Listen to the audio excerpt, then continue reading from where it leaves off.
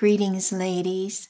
Thank you for gathering with me as we study Chapter 13, Financial Responsibility of the Godly Woman Bible Study. From the beginning of our study, we have purposed to build an imaginary bicycle that represents our life. The strong frame upon which all is built is our relationship with the Lord Jesus Christ. Attached to the frame, we have the back wheel, chain of grace, the front wheel, and the basket, which holds specific areas that we need to navigate with great caution and wisdom so that they don't become an obstacle but help us achieve God's plan for our life. We have looked at priorities, goals, and the use of time from our basket. Last week, we covered finding God's will, which is an absolute foundation in understanding God's plan for our life. Today, another area from our basket is financial responsibility. Let's turn our minds and hearts to ask God for His insight into this very important topic. Dear Father, we are thankful that you have created a payment for our work system, through which you meet many of our life's needs. We acknowledge, Father, that our strength to work comes from you, and for that blessing, we are thankful. Help us as we study to see money and things from the eyes of a good steward that serves you. In Jesus' name, amen. Let's hear from Irma's heart to yours. She says, today's lesson provides a valuable opportunity to learn about biblically based personal financial truths and principles. I want you to realize that this subject is as spiritual as any other. The scriptural record of Christ's teaching indicates that he spoke more about money than any other subject, including eternal life, heaven, and hell combined. It is essential that every woman knows how to live within an income, how to manage money, how to give, and how to save. When women outlive their husbands or are single, they sometimes face financial problems and decisions they are ill-equipped to handle. It is a wise woman who learns these principles and is prepared. I pray that today's lesson will help you gain a better understanding of biblically based financial principles. Love, Irma. Ladies, is it a joy for you to go to work every day? For some, work is in our home, but for the single and business woman, where employment is outside the home, this can cause a conflict of interest. Money represents life because we must invest our lives to acquire it. Money in itself is neither good nor bad, but becomes one or the other only in the context of its use. In its basic use, it is a medium of exchange. Since it represents life, we as Christians are responsible for its use and handling. Moreover, it is required in stewards that a man be found faithful. 1 Corinthians 4:2 says.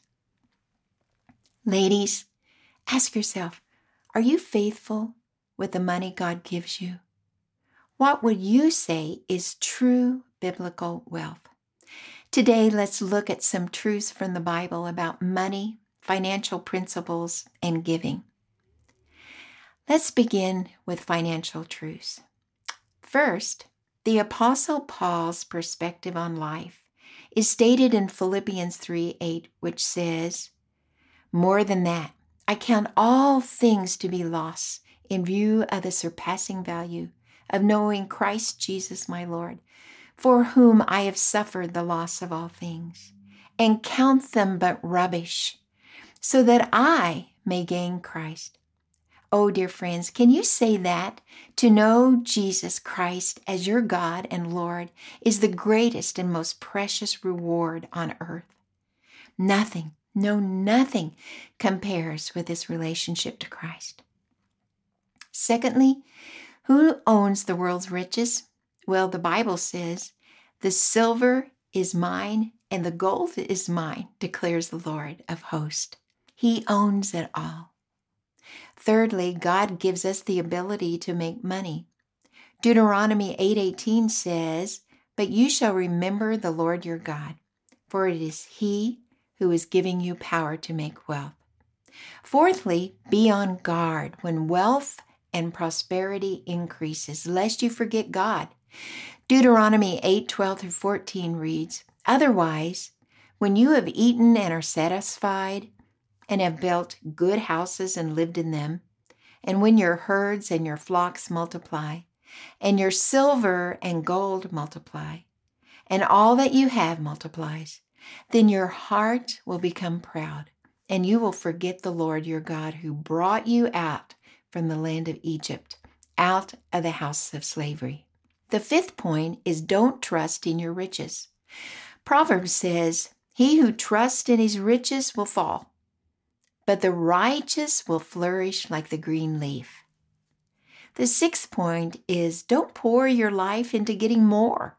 Proverbs says, "Do not weary yourself to gain wealth. Cease from your consideration of it." Seventh point, Agur asked God in Proverbs. It says, "Two things I ask of you. Do not refuse me before I die. Keep deception and lies far from me. Give me neither poverty nor riches. Feed me with the food that is my portion, that I not be full and deny you and say, 'Who is the Lord?' Or that I not be in want and steal and profane the name of my God." Agur knew the value of his relationship with the Almighty God. Do you, dear friends? Point 8. We cannot serve two masters. In the book of Matthew, it says, "No one can serve two masters, for either he will hate the one and love the other, or he will be devoted to one and despise the other." You cannot serve God and wealth. Ladies, that is so clear. The ninth point is Mark 4:19, which says, "But the worries of the world and the deceitfulness of riches and the desires for other things enter in and choke the word, and it becomes unfruitful." We can allow anxiety, money, careers, or possessions to overpower our desire to follow Jesus in obedience to his word.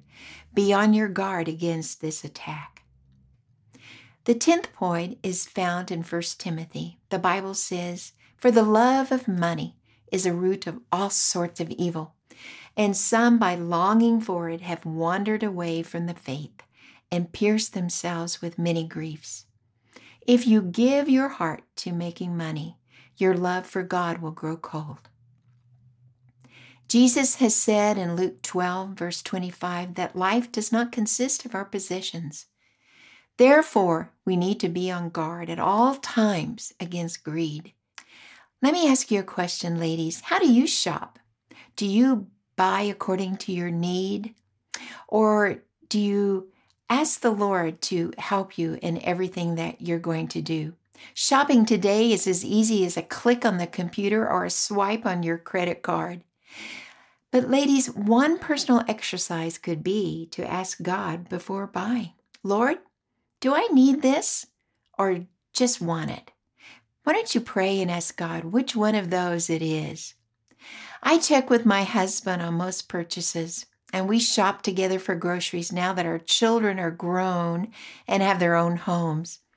Taking God shopping with me is an act of submission on my part, with the results that it is not only a joy, but it's a money saver. Another principle that safeguards our hearts is to give and give generously. God has provided an amazing display of his generous heart and his love of giving through our beautiful world, our interaction with people, and in his glorious heavens.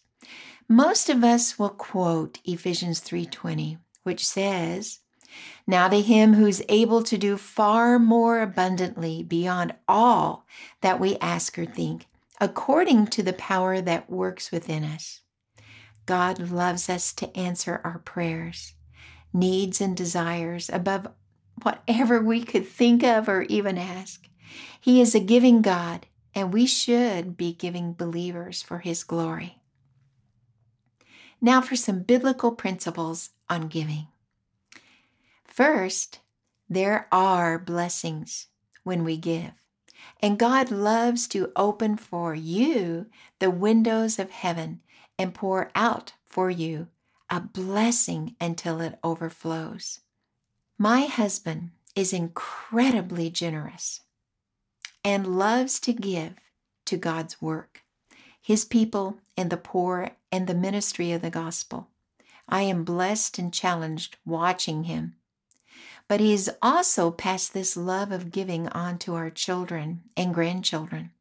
It has become part of his legacy. The second point is found in the Bible, which says, each one must do just as he has purposed in his heart, not grudgingly or under compulsion, for God loves a cheerful giver. A friend I know heard over the TV news that an out-of-town man whose family member was recovering from a heart surgery at the local hospital had his car broken into and many items and money stolen. My friend, led by God, took a large cash gift, went to the hospital, and gave it to the man. Wow, the gift of giving. Only God knows the internal impact my friend made.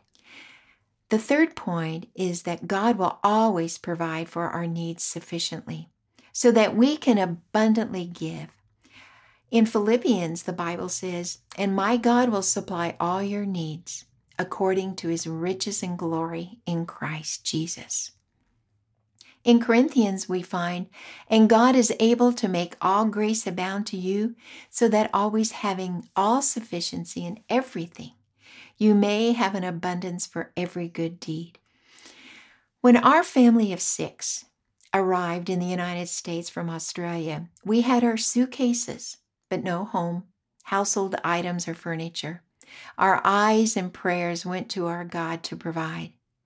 Jeff came home one day and said a missionary couple had to leave to go on field in 3 days. They were wondering if we would like their household contents and kitchen items. Yes, we said, and the Lord provided a rental house to put all that we got from them into our new home. What a reminder to us it was that God will always provide and at the right time. The fourth point is that giving to the poor brings great delight to the Father, and He will repay the giver for his good deeds. You will find, ladies, that it is impossible to outgive God. The fifth point, we are to share with those who teach us God's word. Galatians 6:6 says, "Whether it be our pastors, teachers, or music leaders, share what you have with them." The sixth point is found in James 2:15 and 16, and it is so clear, and it reads, "If a brother or sister is without clothing and in need of daily food, and one of you says to them, 'Go in peace, be warmed, and be filled,' and yet you do not give them what is necessary for their body, what use is that?" Verse 17 says, "Even so faith, if it has no works, is dead, being by itself." Let me close this session with a little story that I would like to read to you called "The Ragged Boy and the Rich Woman." There was once a ragged boy looking in a beautiful store window at Christmas time. The window was filled with all the wonderful toys of the season, but the child's eyes were not on the bright mechanical objects that normally would capture a boy's gaze. Instead, he looked beyond those things to a very warm pair of boots in the window. for he wore nothing but a very thin undershirt and a threadbare pair of trousers. He had no coat. His feet, cracked and bleeding from the cold, were wrapped only in rags. A large limousine pulled up in front of the store, and a chauffeur opened the door for a very finely dressed lady. She noticed the little boy. As she started inside, she took his hand, led him into the store, and began to outfit him. First of all, she got him a warm shirt, some very worn trousers, and a heavy coat.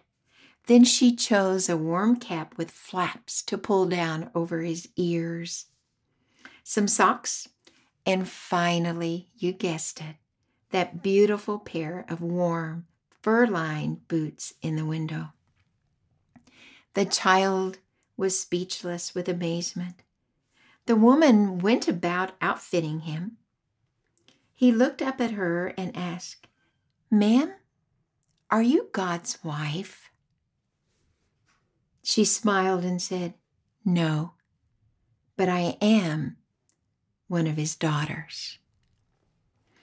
Therefore, ladies, go and do likewise, for you too are one of his daughters. Let us pray.